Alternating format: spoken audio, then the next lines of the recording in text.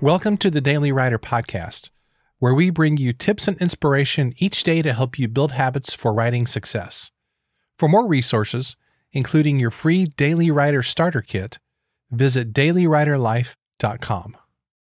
We're doing a short series on writing habits here in the podcast, and today we're going to start talking about several practices to help you actually build a writing habit. So let's dive in with practice number 1, which is establish a specific goal for your writing. If you hang around other writers long enough, you'll hear a lot of talk about habits. I mean, after all, you're listening to this podcast about habits right now.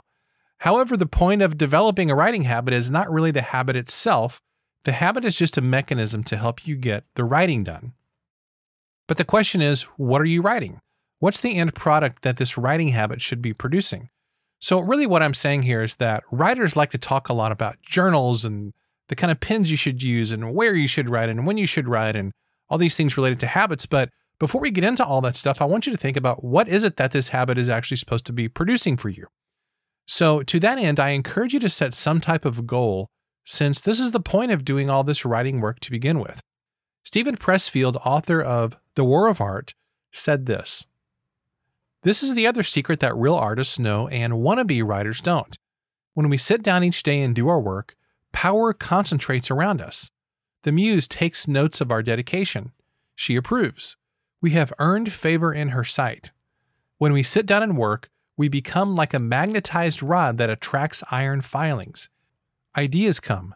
Insights accrete." Well, I love that quote because there's real power in simply sitting down and doing the work. So my question is, what are you working toward? Is it a book? Is it a weekly blog post? Is it podcast episodes you're writing like I've done with this one? Is it freelance work or ghostwriting work? What is it? It doesn't really matter what it is. The point is that I think it's vital to have something that you're working toward, some type of tangible goal that's important to you. So here's today's question. What is a writing goal that you're working toward right now? Today's episode is an excerpt from our brand new ebook, How to Build a Writing Habit. You can get this for free along with 6 other ebooks on writing as part of our free Daily Writer Starter Kit. Just go to dailywriterlife.com/free.